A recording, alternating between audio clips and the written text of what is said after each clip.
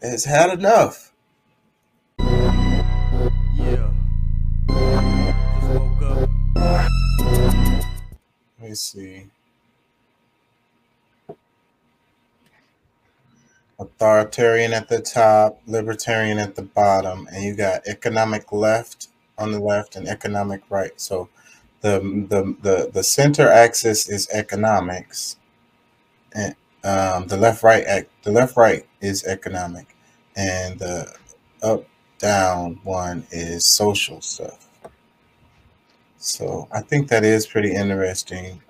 It's super simple, but this will help people understand like where they fall on stuff if they really think about it. And then so the economics is where we all get caught up on always. So then like they feel like you're always on the left if you're, you know. So but then I don't know. I'm losing my thought. I lost my train of thought. Let me read the caption. It says, "There's a whole lot of bickering and name calling in American politics, but modern politicians have a lot more in common than you might realize." In this episode, we take a look at just how skewed the American politics spectrum is. So, like, and that's what I'd be saying, like, the left wing, right wing, or whatever. Like, it's the same bird. But not only that, it's been driving to the left for a long, I mean, to the right for a long time, and really the majority of you know American politics is conservative. It's overwhelmingly conservative, but people don't think that. They don't realize that even the people that's on the left is kind of on the right. It's like, how could that be? Because the whole thing is so far to the right. They're to the left of those people on the right, but the whole overall is still on the right.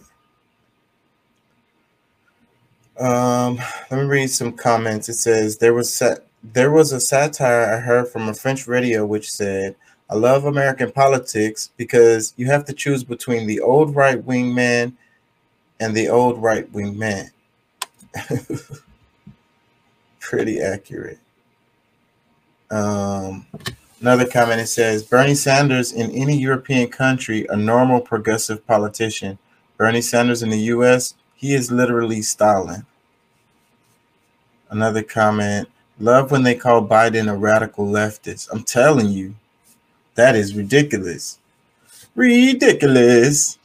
Let me read another comment. It says, the funny irony is most people on the right actually agree with democratic socialism, or parts of it rather, and I can prove it with a fun game you can play anywhere in rural America. Go to a bar or some sociable place and strike up a conversation, and whenever they mention their pay, job, healthcare, talk about how much you wish things were better. A huge amount of them will agree. It's honestly mind boggling how many people want higher wages and socialized medicine and to limit massive corporations. It's just the second you start saying buzzwords like socialism or the left, they will instantly backtrack and say those things are bad, almost like they are brainwashed. Either way, you will be amazed how many people on the right actually want the same thing, but they are convinced they don't by the right leaning media leader. Man, I think that is so true. What's up, dudes? Man, nothing much, bro. How you What's feel? going on? Pretty good, pretty good. How about yourself? I can't complain. Same old, same old. Yeah. The x-axis represents economics, with an economy run by a cooperative collective agency on the far left, and a market left to the devices of competing corporations and individuals on the far right. The y-axis represents social stances, with the very top representing a complete obedience to authority, and the very bottom representing a maximization of personal freedom. A lot of people get hung up on the left-right portion, and conflate one side or the other with authoritarianism. This is a mistake. Any point on the left-right spectrum is capable of authoritarianism. For example, you'll find leaders like Kim Jong-un on the left and Adolf Hitler on the right. There's a vocal subset of figures on the right who love to claim that Hitler was a leftist, but we'll get to that later in the video. To give you a few examples of notable figures from each quadrant, you'll find Mao, Stalin, Kim, and Mugabe in the authoritarian left quadrant, Hitler, Viktor Orban, Hillary Clinton, and Donald Trump in the authoritarian right, Ayn Rand, Milton Friedman, Friedrich Hayek, and Gary Johnson in the libertarian right, and Gandhi, Thomas Paine, Bernie Sanders, and Nelson Mandela in the libertarian left. So, to reiterate, the x-axis is economic stances and the y-axis is social stances.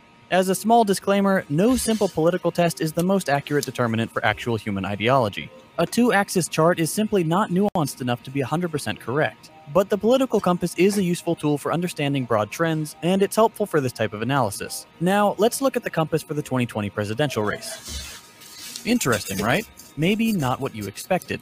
There's a whole lot of yelling and name-calling between presidential candidates and their supporters and detractors, but when you take their voting records and plot them on a chart like this, it becomes apparent that there's really not that much separating most of the candidates. Even Bernie Sanders, whom many people paint as a communist, barely squeaked his way onto the left side of the spectrum. What's going on here? The reason a figure like Bernie only just passes the center line is that the political compass isn't just mapping American sensibilities, but the entirety of political thought. The American political spectrum stops right about here. Anything beyond Bernie's moderate social democratic platform is absolutely unthinkable in modern-day America. So why does our national political conversation stop so close to the center line? One of the biggest reasons is the legacy of the Cold War. The Red Scare was scary. In the days when schools had nuclear attack drills, anyone even remotely critical of the prevailing American political model was seen as a communist and sympathetic to the nation's greatest enemy. This led to years of crackdowns on left-leaning political groups, McCarthy's communist witch hunts, and a general circling of the wagons around the, quote, American way of life. When the Soviet Union fell and the Eastern Bloc countries got both democracy and a free market at the same time, the two axes of the political compass got tangled up. This bundling led many to falsely equate free market capitalism with democracy, and more left-wing politics with authoritarianism. If you need proof of just how ingrained this type of thinking has become in America, take a look at these pictures. The terminology is always the same. Blank equals communism. Apparently, keeping Baskin-Robbins closed so people don't die from a deadly virus is communism. Who would have guessed? When the incredibly popular Ronald Reagan came along and launched his campaign of deregulation, tax rate reductions, increased military spending, and union busting, he put the final nail in the coffin of American left politics. I appreciate y'all, bro. You and Pat doing this, man, for real. You, him, the knowledge, everything. Well, the main thing I wanted to talk about today, because the name of the show is The New Red Scare, and it's how does it work? How does the programming work? How do they program people? You know, how did we get to this point? Like, because in the last video, I was just showing how he was saying that if you just talk to a person, they would agree with all of this stuff until you give it the label of socialist or left or something like that. Then they immediately repulsed by it. It's like Mr. Smith from The Matrix jumps into them. Like, how did that happen? I can see that being true because people are so set on being associated with something.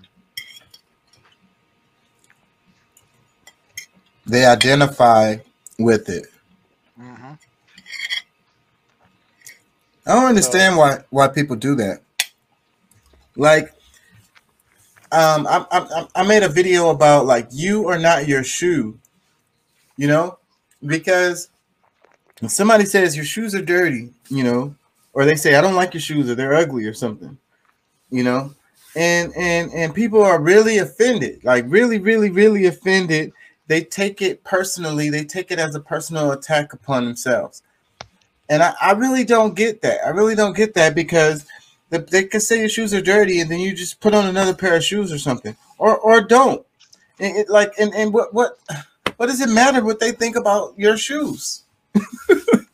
Yeah, I really don't get it. First and of all, also, that's a shallow-minded person to begin with. yeah, how do you align your own personal like identity with your shoes? How do you mix that up like that? You know, it's like they're personally attacking you because they're attacking your shoes. I mean, if you're a kid and you're in school, that's kind of different. You're younger, you're emotional. There's a lot of pressure in school and shit like that. But as an adult, no, man, that's ridiculous. And like, but it's the same thing with these political ideologies, though. That's the reason why I brought that up, because it's the same thing. people feel personally attacked. So if someone says something bad about conservatives or Republicans or something, then a person feels personally attacked. And then they lash out because it's like you're attacking them, you know, because they identify with those. You get what I'm saying? Uh-huh. But you are not your shoe. You are not a Republican or conservative. Like, that's not you. You know what I mean? So someone talking bad about conservatives or Republicans or whatever, that you shouldn't feel personally attacked, because that's not you. So, but people are wrapping themselves up in this stuff and they can't separate themselves from it. It's crazy. Yep. But I just think that's the nature of humans. Yeah. Because people, and I think it goes back to the classism. If my shoes look this way, I don't fit in this group. Yeah. Yeah. I hear you. I hear you on that. You know, because that's how it's funny how, like, you know, certain people's, they have to match, right? Their shirt have to match their shoes or whatever, you know? Yeah, that's like the silliest thing I heard is if you're wearing Nike shoes, you can't wear a Champion outfit. That's clashing of brands. Who gives a fuck? You know, like, who cares? You know what I'm saying? If it matches, it matches. Like, my daughter is sitting here like, that is daddy. I'm like, who cares? They are really sensitive. The new generation, they are really sensitive to that stuff. And they have all of these rules. And that's why I was talking to my daughter, like, y'all have a bunch of rules. Like, oh, you can't do this, you can't do that, you can't do this, you can't do that. Like, what the hell? Y'all putting yourself in like a prison. Yeah. You know, like, bro, it's so crazy, man. Like, my daughter is sitting here listening to me and she's like, it is clashing. You should not wear Nikes and Adidas. And I'm like, to me, I don't care if the shit flows, it goes, it looks good. I don't care. Like, this whole, like, that's not the type of stuff we were on when we grew up.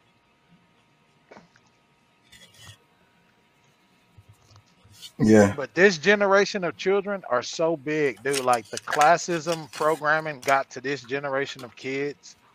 Like, my generation, like my children, your children, it got to them so fucking bad, bro. Like, it's ridiculous. Yeah, so like if you can't have the iPhone, that's another one of them, right? If you don't have the iPhone, then you're not of the right class or whatever. Like, you lower. Yeah. You know, to the point where even like your messages, they show up different if it's from a Samsung. So then they make fun of that. Yeah. Yeah. So that's another thing you can't have. You can't have a Samsung phone. You have to have an Apple. And totality. Yeah. Just woke up. Ideologies. DeSantis